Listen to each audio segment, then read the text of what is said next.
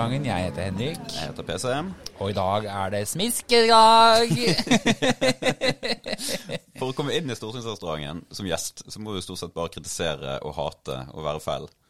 Men dagens gjest har rett og slett bare vært utrolig hyggelig. Ja. Sagt masse pent.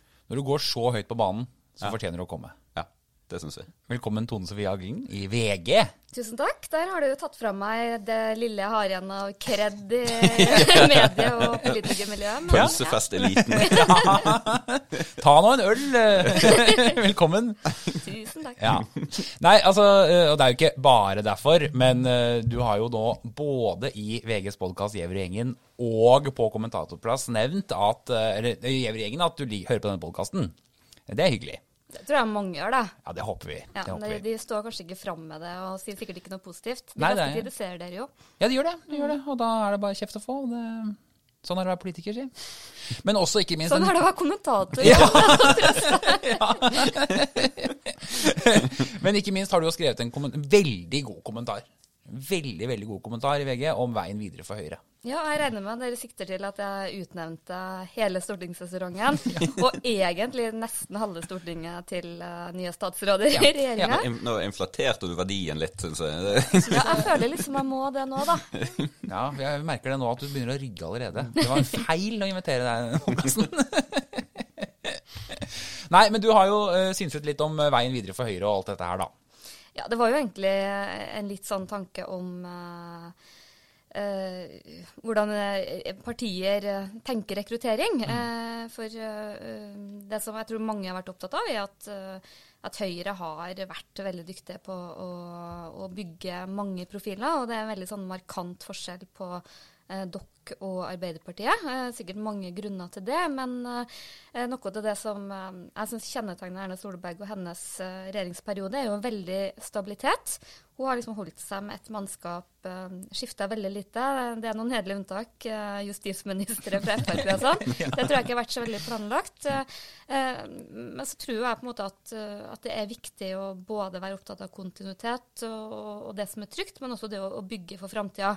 Og jeg tror noe av det Jens Stoltenberg fikk kritikk for de 8 årene han satt, var at han i stedet for å på en måte bygge liksom det nye laget, så puttet han inn liksom de her gamle sluggerne som var tett på han, som han stort på. Og jeg tenker jo, nå kan jo mye rart skje, men det jo ikke helt usannsynlig at dere forsvinner ut av regjeringskontorene om et par år, og man vet jo aldri når det kommer en ny sjanse. Hva tenker dere om det da?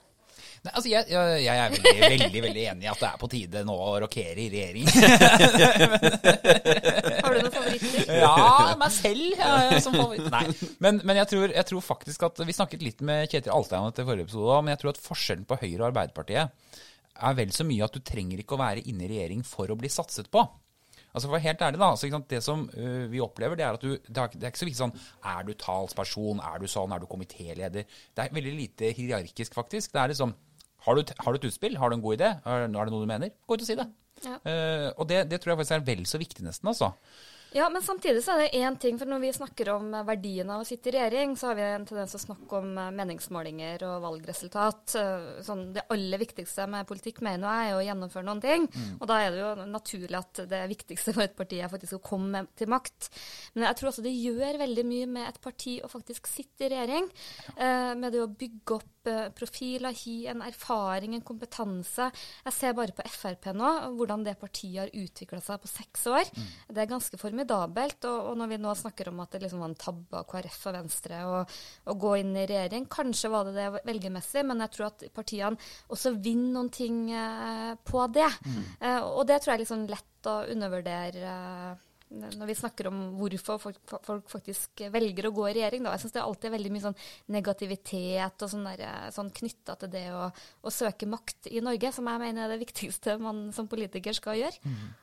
Men det Ap gjorde som veldig forskjellig for oss, var at de sendte masse statssekretærer i debatter og sånn hele tiden. Jeg synes statssekretærene hadde på en måte en veldig fremtredende rolle under Stoltenberg, mens hos oss det faktisk stortingsrepresentantene. Og det virker faktisk å være en bevisst forskjell i taktikk da. Ja, og det innebærer at hver gang det en drittsak, Så ringer de fra et departement og sier sånn, du må ta den debatten i Dagsnytt 18 forresten. Ja, apropos det, egentlig er jeg veldig beæret over at dere hadde tid til å treffe meg i dag, for jeg hørte jo på Politisk kvarter i morges at absolutt ingen fra Høyre hadde anledning til å komme i debatt. Vi var veldig opptatt og travle. Var det juleforberedelser, eller hva var det? Ja, eller vi må jo ut og slåss for jula. Det må dere. Den er jo under angrep, sånn at Det har dere jo gjort bra. Ja, jeg synes det. Hater du julen? Nei, jeg liker egentlig adventstida. Jeg er ikke sånn veldig opptatt av juletradisjoner. Jeg kunne ha spist pasta på julaften, liksom. Så, og veldig lite sånn opptatt av tradisjoner, men Har ikke du fått med deg at i Norge så spiser vi julemat? ja, nei, jeg har jo fått med meg at nei, jeg synes jo den debatten om jula og krigen mot jula synes jeg nå er det mest repetitive vi holder på med, og det er nesten sånn der same procedure as last year, Miss Sophie, og den er så rituell, og så er den så håpløs, for om det nå er noen sjeler der ute da, som liksom nå skal vi liksom ta hensyn til alle kulturer, og liksom kalle det vinterfest i stedet for jul, så bare, ok. Og så, det er bare å se rundt i samfunnet at er det noe som ikke er trua, så er det jula. Ja, den. Men altså, hvordan kan det altså, det er jo en feil først og fremst hos journalistene, er det ikke det? Som klarer å få dette til å bli saker. Du skal være ganske vond i viljen for å lage sakene i utgangspunktet. Og når de først er blitt redaksjonelle saker, så er det ikke rart at de blir blåst opp. For dette er jo antennelig. Altså, folk sprer jo sakene på Facebook og blir sure og hisser hverandre opp og sånn, men hvorfor blir det saker i utgangspunktet? For hadde man gjort en liten sjekk, så burde man jo sett at dette har virkelig ingen nyhetsverdi. Nei, sånn den ene saken er fra, var det Surnadal, eller hvor det var? Seljord. Seljord. Hvor det var snakk om en 5 år gammel sak med 1 elev fra Jehovas vitne, som liksom, hvor de prøvde å finne en løsning for at alle kunne delta på en juleavslutning, så kalte de det for høytidsfeiring, eller høytidsmat i stedet for julemat. Det er ikke verdens største sak. Det er ikke det, altså. Nei, og det er jo noen ting jeg av og til kjenner litt på. Dere er jo også opptatt av dette her med krenkelseshysteriet. Og ofte så synes jeg jo at en del av de sakene, for eksempel sånn veganere som ikke vil synge Bæ lille lam og alt det der, hvis du liksom går ned til kjernen og vil tolke folk i beste mening, så kan du på en måte ofte skjønne at det er et poeng, men så er det liksom, når det blir liksom spisset, og så leser folk bare overskrifter og fyrer seg opp, og jeg må jo si den der julesaken til, var det Telemarksavisa eller hvem det var, den fyret jo åpenbart opp halve regjeringen, for dere i Høyre var jo ute og fra partiets offisielle Facebook-side. Ja. Jeg tror faktisk at det er på tide. Ja, jeg merket meg jo at partiet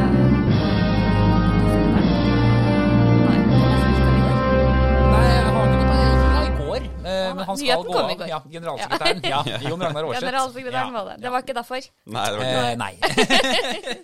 Men da er det kanskje, nå når vi skal dele ut Ukens Hold Kjeft, det skal jo du få æren for å gjøre, så er det en veldig sterk kandidat. Og det er? Nei, det er jo selvfølgelig Høyre. Partiet Høyre.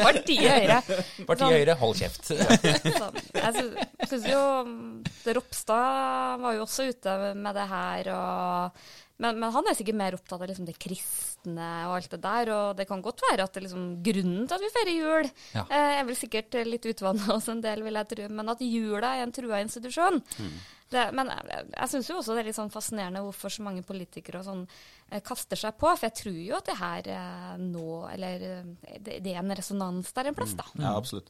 Altså, litt av problemet med disse sakene her er jo at det gir gjenklang fordi at det er noen der ute som faktisk mener det. De er ikke mange, de er ikke farlige, de truer ikke jul i det hele tatt, men det er en bevegelse i noen kretser som på en måte hele tiden tar til orde for å utvanne disse tradisjonene, og det gjør folk forbanna. Og så er problemet at vi gjør på en måte dette til en kjempestor debatt uten at det er noe grunnlag for det.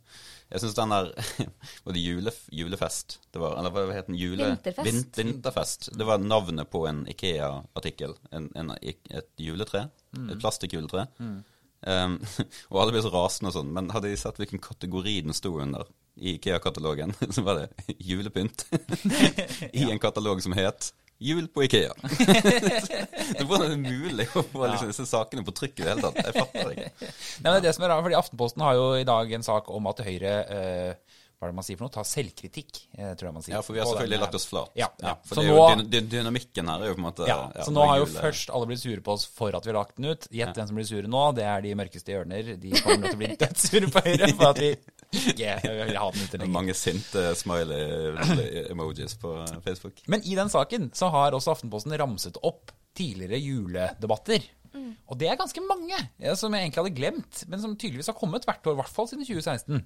Har det kommet 2008, nye... det var gått helt tilbake til 2008. Ja, var det så langt tilbake, ja? Og det er fordi det er en liten strømning der ute. Der er noen, det som noen sikkert ville si sånn sosionomdrevet kulturappropriasjonsfolk, men de er så ekstremt i mindretall, at de er ikke, liksom, det er nesten ikke verdt å nevne. Nei, men hva tror du er grunnen til det? Nei, jeg ser mange sånne debatter, tror jeg, og jeg virker som politikerne er veldig opptatt av å liksom klare å ta de strømningene og forstå folket. Og jeg husker i hvert fall da jeg skrev en kommentar, rippe opp enda mer i sånn Høyres vern om jula, men min samfylking og deres partikollega Linda Hofstad Helleland, hun skrev en ganske sånn høystemt Facebook-oppdatering hvor hun tok bilder av seg selv foran et juletre og var liksom i bunad, ja. Og var veldig sånn, var stolt av det norske, og det var brunost og grøt og dugnad, og det var julesanger, jeg vet ikke hva, som jeg synes var en ganske sånn der, jeg synes det var litt sånn lett, pinlig, men så jeg liksom på reaksjonene, og kan sikkert si at mange kommentatorer liksom tolka hun i verste mening, og hva var det hun var ute etter her, men jeg så også veldig mange av oppdateringene og delingene, ikke minst. Det var mange som skrev det her klokeste som noen gang har vært skrevet, og synes det her var helt fantastisk at en eller annen lirer ut av seg selvfølgeligheter, liksom. For det er liksom grøt og brunost, det er fine ting, men det er liksom ikke det jeg tenker er det som gjør meg stolt av å være norsk. Så det er åpenbart noe i folkesjela og en litt sånn utrygghet, eller jeg vet ikke helt hva det er, jeg har slitt med å skjønne det, men jeg tror det appellerer til ganske mange. Ja, for det må jo bety at selv om det er en selvfølgelighet, så er det på en måte en viktig selvfølgelighet. Altså brunost? Ja. Og vafler og juletrær og hele pakka. Men så det må jo bety at folk føler at det er nødvendig å si. Ja, og jeg blir så overrasket over, for jeg klarer liksom ikke å se hvem er det som vil ta for oss dette her. Nei, det er jo globalistene, da. Det er anywheresene. Ja. Apropos, jeg bare må nevne. Jeg fikk et klimatiltaksinnspill, eller vi fikk et klimatiltaksinnspill fra en av disse her, som mente at det var et bra klimatiltak. Det var å stoppe alle disse bilbrannene. Ja. Stoppe den innvandringen. Ja. Hvor mange biler er det som har brent de siste måneden, liksom? Det er jo ikke... Det er jo... Ja. Men så det er et sesongfenomen. Vi innbiller meg at en sånn svensk forsker sa en gang at bilbranner skjedde mest om høsten. Åja! Og det ble hyppig delt selvfølgelig av høyresida. Nettopp. Naive svenske forskere. Ja. Men er det på en måte, bør man ta det på alvor da? Altså den bekymringen tydeligvis ganske mange har, bare for at det ikke er lov lenger å feire jul, for eksempel da. Jeg føler vel kanskje at mange er kanskje vel så opptatt av å liksom nøre opp under det og slå politisk mynt på det. Så jeg synes i hvert fall det er noe som man bidrar til å forsterke veldig, for det liksom hadde virkelig vært en grunn til bekymring at jula var trua eller grøten eller hva det var, men jeg opplever overhodet ikke det. Mulig at folk ser det på en annen måte, men nei, og jeg synes også sånn som debattklima har blitt litt, særlig på sosiale medier, så blir det veldig sånn tolke hverandre i verste mening og blir veldig mye skyttergraver da. Så, og det virker jo litt som at polarisering funker. Ja, det gjør det. Men er det helt utenkelig at VG på en litt treg en kveld kunne lagt ut den saken med fjerner julefest, liksom? Nei, herlighet, det er jo mye mediedrevet. Jeg har jobbet såpass kort tid i media at jeg har liksom ikke helt fått det inne og alltid forsvare media. Men det er liksom noe med det, særlig på nettet, hvor man kopierer ting, spisser ting, opptatt av å bli lest. Og så, det ser jeg veldig mye tilbakemeldinger jeg får av folk, er jo folk som ikke har lest saken en gang. Ikke sant? De uttaler seg bare på vegne av en overskrift og hva man tror, og det tror jeg er en ganske dårlig sirkel. Da. Men åpenbart utbredt. Men du har jo kommet til storbyen Ja, fra Trondheim. huff ja. Ja. Til Og den blitt en del liberale av- storbyeliten. Ja. MeToo-eliten. MeToo-eliten. Men hvordan har det vært? Altså, du var jo da kommentator i Adresseavisa, og så flytta du til Oslo og begynte å jobbe for Norges kanskje mest hardtslående politiske redaksjon, VG. Kanskje på et litt spesielt tidspunkt også komme inn i VG? Ja, Ja. er det noe spesielt du sitter til? Nei, jeg husker ikke om det var noe bare vulkangreier eller et eller annet, men ja. Ja, det var jo veldig rart, for det var jo ikke mange dagene etter at jeg hadde takket ja til jobben, så kom jo den Bar Vulkan-saken, og første så var det en sak jeg har jobbet med, og så var det Trond Giske, og jeg synes nesten jeg liksom har snakket om han på inn- og utpust ett år, så det var liksom veldig rart at det var nettopp den saken. Og så det jo også veldig annerledes ut å komme fra Trøndelag og komme til Oslo, hvor jeg opplevde liksom at det var veldig ulikt syn på det. Men så tror jeg også, for VG så var det der ganske tøft, for jeg synes jo at media i alt for liten grad har vært flinke til å både kritisere hverandre, se med et kritisk blikk, også kunne ta selvkritikk når man har gjort noe feil, men VG har jo virkelig fylt opp det for alle, for mange år fram i tid. Og jeg tror nok at det har vært krevende for mine kolleger å være den avisa. Og folk sa jo til meg, stakkars deg, skal du se forferdelig VG, liksom. Ja, men det var liksom sånn det ble snakket om i Trøndelag, ja. Ja. Men det går jo veldig fort over. Så... Men opplevde du å bli beleiret, skulle til å si, av andre journalister? Altså ble dere kontaktet liksom, av andre journalister som skulle ha inside og skulle ha kommentarer døgnet rundt? Og litt sånn som vi opplever når stormen står på, liksom? Nei, jeg jobbet jo ikke i VG da. Så... Nei, du har ikke begynt med det? Nei, jeg hadde jo 3 måneder oppsigelsestid og sånn, og det var veldig greit, for jeg har jo ingen innsikt i det som har skjedd, og har ingenting med det å gjøre. Så ting hadde jo roet seg litt innen jeg begynte da. Men jeg tror nok at det opplevdes tøft for journalistene, men jeg tror også at man har veldig godt av å kjenne litt på det. Jeg har jo vært i politikken før i gamle dager, og liksom, jeg tror alle vi som har vært politikere og kjent på mediepresset har hatt den følelsen av å liksom ligge søvnløs og nærmest gråte seg i søvn og grue seg til å hente inn aviser, sånn som det var i gamle dager da. Og liksom føle at du virkelig dummer deg ut fra verden, og ting du har sagt blir liksom tatt ut av så det er en del sånne erfaringer som jeg tror er sunt for oss journalister å reflektere litt over, og den kraften som ligger i media. Ja, for den er ganske enorm, altså. Ja. Og man kan føle seg ganske sårbar, uansett hvor mye makt og sånn man har. Ja. Så, Det er kanskje litt drøyt å definere Trondheim som distrikt, men føler du at du på en måte har du forutsetninger for å kunne forklare oss og leserne hva i alle dager som skjer med Senterparti-bølgen? Altså, vi skjønner det ikke, så... Nei, å gi en god analyse på det. Jeg tror jo dessverre for Arbeiderpartiet at den henger jo også ganske mye sammen med deres problemer.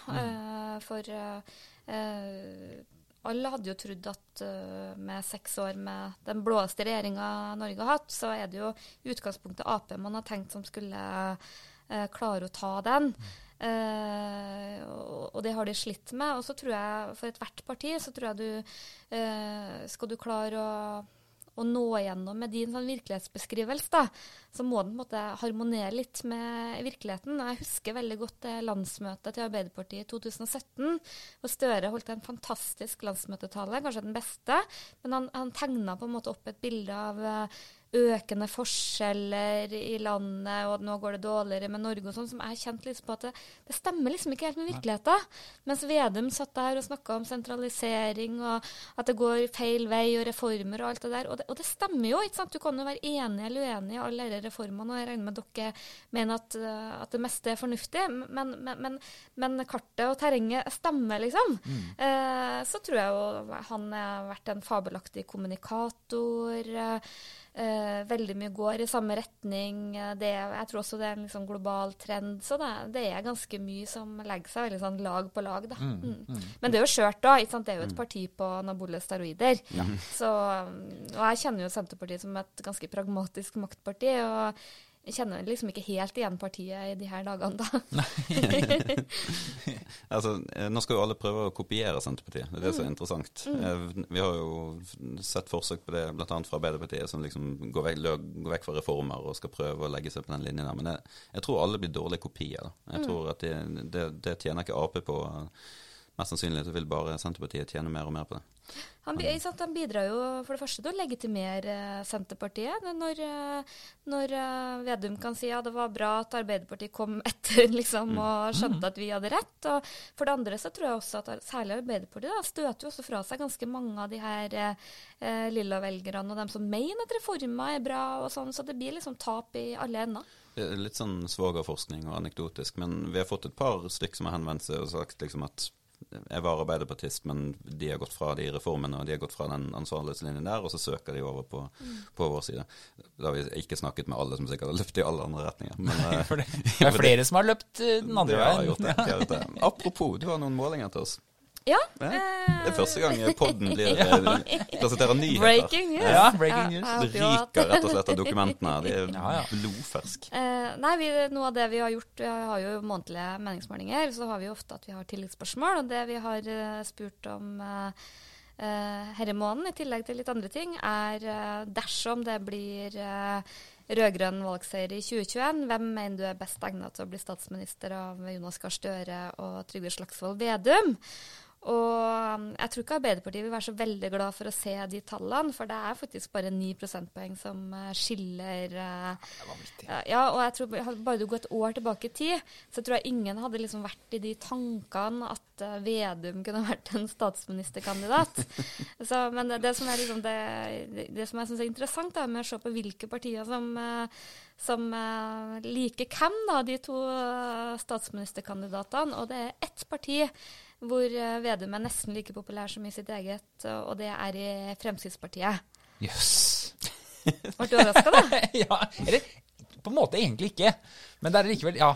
Nei, og jeg tror også det er en del av grunnen til at Senterpartiet lykkes godt nå, for de har på en måte manøvrert seg en litt annen retning bort fra det rødgrønne, hvor de har blitt et mye mer sånn protestparti, plutselig opptatt av avgift i bilens parti, veldig sånn antiklima på en del av disse Miljøpartiet de Grønne-sakene, og det tror jeg også gjør at det er et åpenbart rom, og det har vi jo alltid også sett, hvis du ser på bakgrunnsvariabler, så har Senterpartiet og FrP ganske like velgergrupper. Det er menn, det er distriktene, lavere utdanning, de mest innvandringsskeptiske velgerne, så det er en del sånne fellesfaktorer der. De har også den strengeste innvandringspolitikken nå. Ja, ja.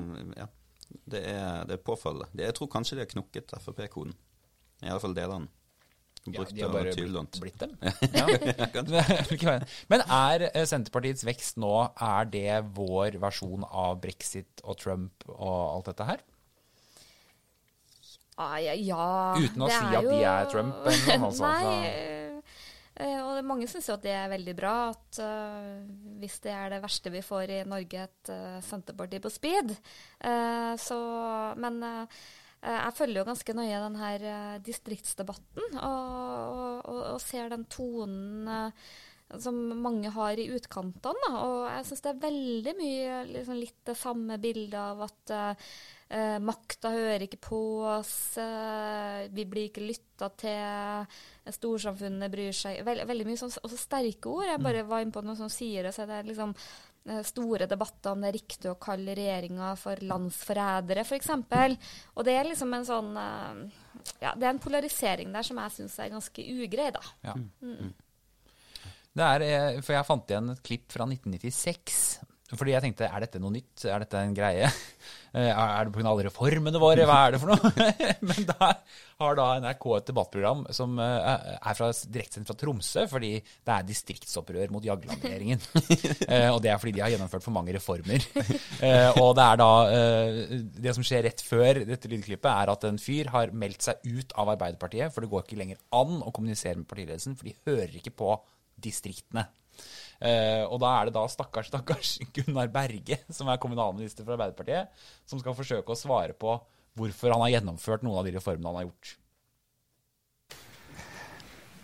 Jeg synes det var litt påfallende hvis en melder seg ut av Arbeiderpartiet på grunn av nedlegging av postkontor. Det kan være problematisk å ta den type omstillinger som en også gjennomfører i offentlig sektor.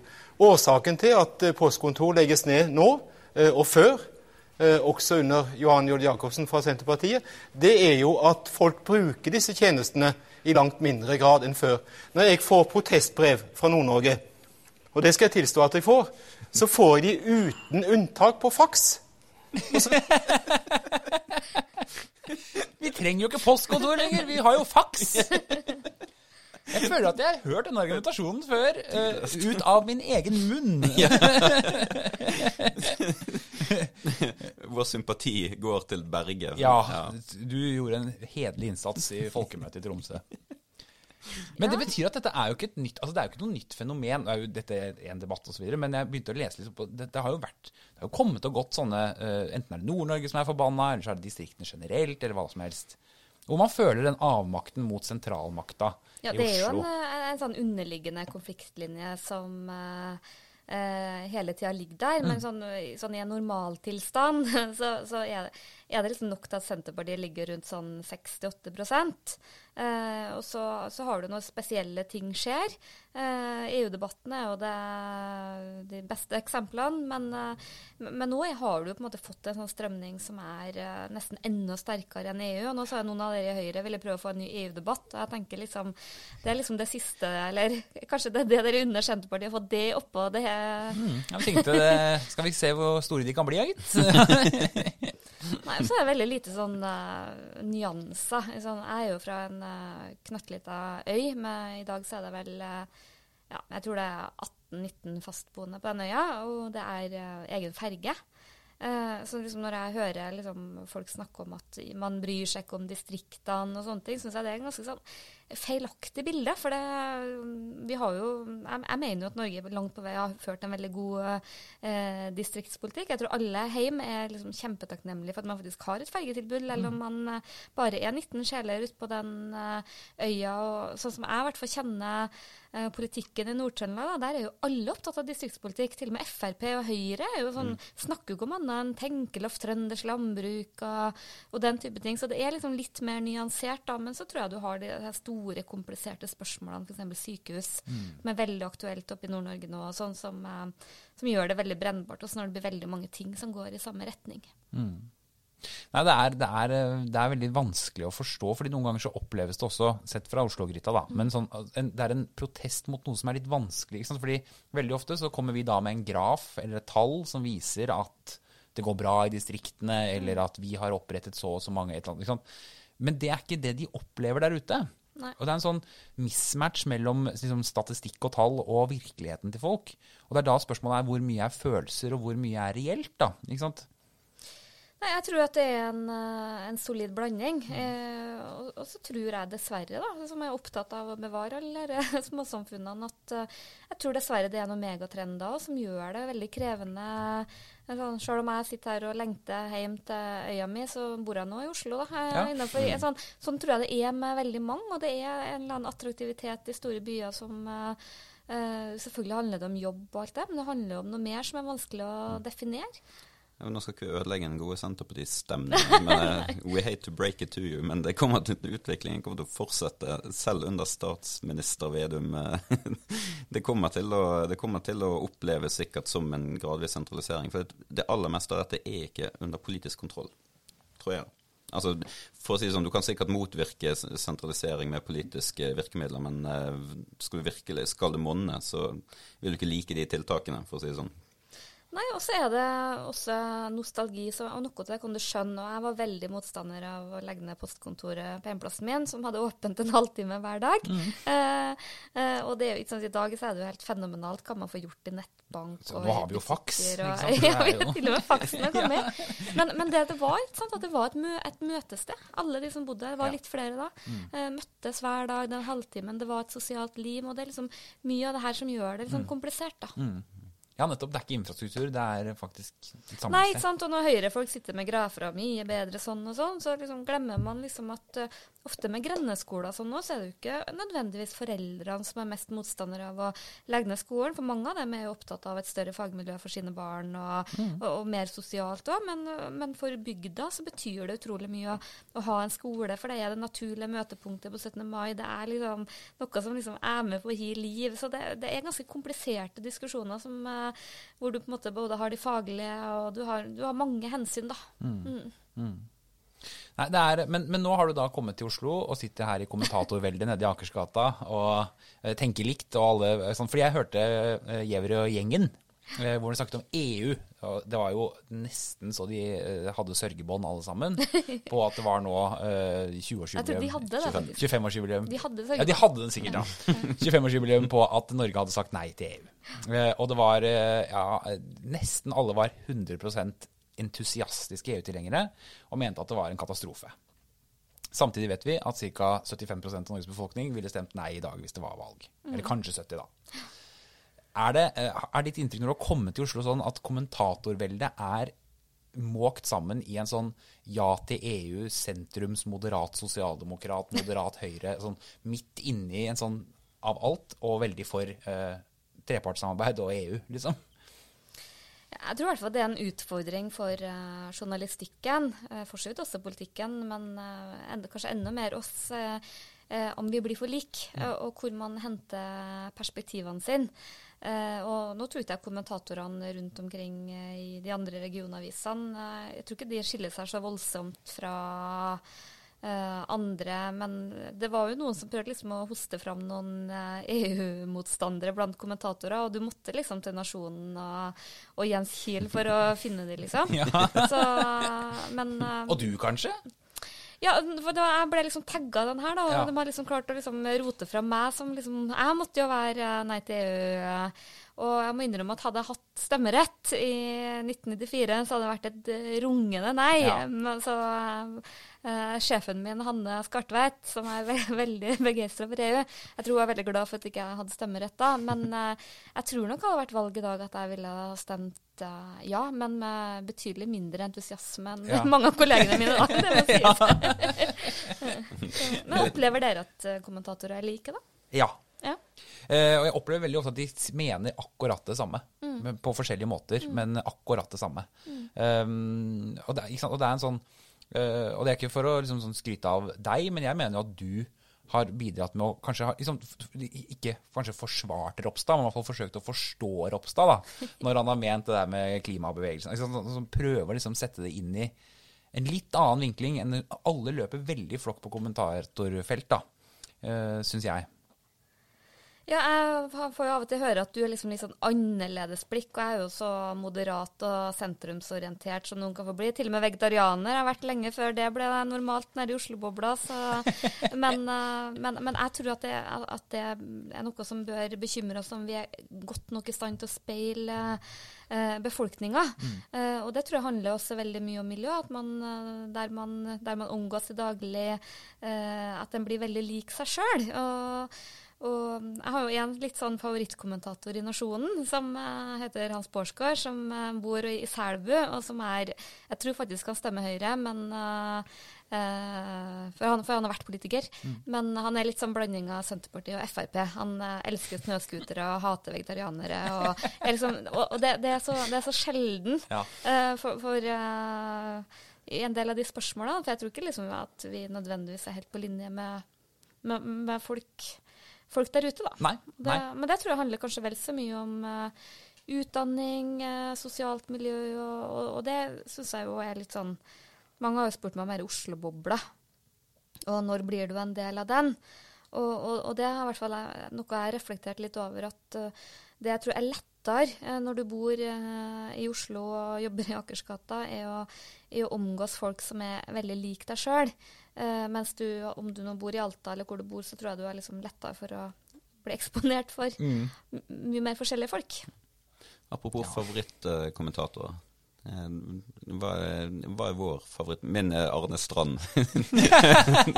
Fordi du aldri er så veldig nysgjerrig på hva han skal skrive. Nei, Det sånn, alle de analysene slår feil, så hvis han spår, som han har gjort 2 ganger, eller i hvert fall 1 gang, at vi skulle gå på dundrende valgnederlag.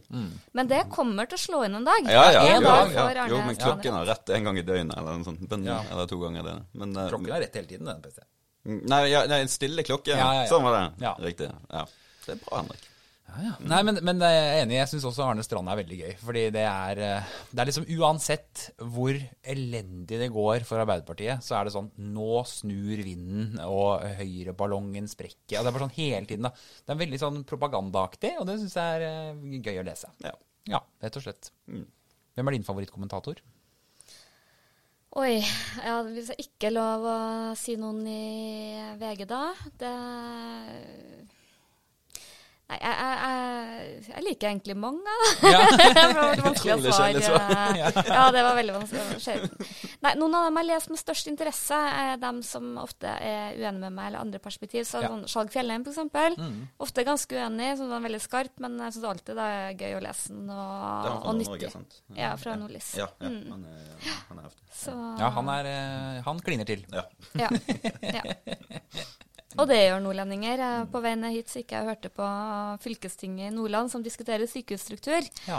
Og litt sånn saftig språkbruk, det går det ikke av veien for å gjøre. Men er de uenige om det der oppe? Er ikke alle enige om sykehusstruktur her i Nordland? Nei, de krangler så fillene fyk der. Ja. Noen vil ha de fleste vil jo ha et stort sykehus. Det er de mange enige om, men ikke hvor det skal ligge. Så det er sånn klassisk lokaliseringsdebatt. Jeg har jobbet med sånn domstolstruktur også. Og casen er ikke nødvendigvis antall domstoler, men viktigheten av at det andre tettstedet ikke får. Altså, det er vel så viktig som at de får selv. Det er viktig at det andre byen eller tettstedet ikke skal ha en tingrett i nærheten. Så det er litt sånn syrisk tilstand der oppe, altså. Ja, du kan også bare ta fly over til Møre og Romsdal og spørre Kristiansund og Molde og hvordan dette her fungerer. Det er jo helt vanvittig, ikke sant? Og ikke sant? Kristiansund er nesten aller surest for at Molde fikk det, fremfor at de ikke fikk det. Så det er en sånn greie.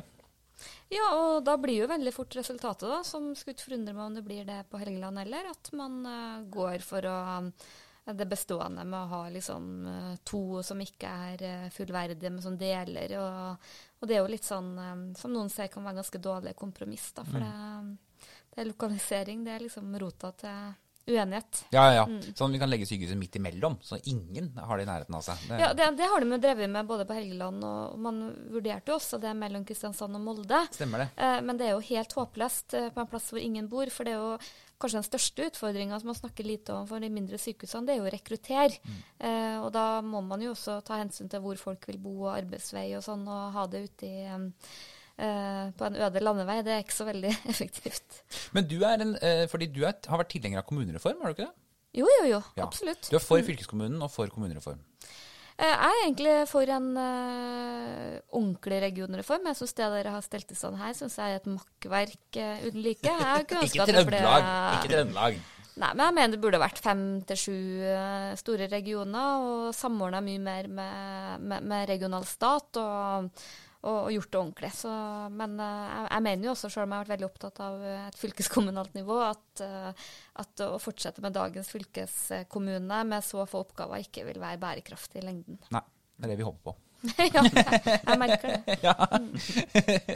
Nei, for det jeg har hørt når det var i Adresseavisa, at det var det du egentlig trodde at vi prøvde å sabotere på en måte fylkeskommunen på sikt med å gjøre det så rotete. Det hørtes ut som en veldig komplisert tankerekke. Ja. Jeg tror sannheten er vel mye verre. Ja, sannheten er mye verre. Det er ikke noen plan. Jo, men bare for å ta den da, jeg er jo veldig for en kommunereform, og nettopp fordi jeg mener at det skal bo folk i hele landet, og da tror jeg at vi kan holde på med sånn 1000 personers kommuner. Nei. Alt for lite slagkraftig, men jeg synes jo den måten dere gjorde det på med å bruke tvang noen få plasser, med ganske sånn tvilsomme begrunnelser, deriblant min hjemkommune. Er det en tvangssammenslått? Jepp, som jeg er fortsatt veldig for å slå sammen de kommunene, men det er ingenting som tilsier at den skulle bli sammenslått og ikke en hvilken som helst annen. Det handlet kun om at det var Venstre-representanter som ivret for det her og der, og så jeg synes jo denne reformen ble alt for tilfeldig. Men det var jo, jeg kan ikke helt skjønne hvordan man ellers, altså en ting er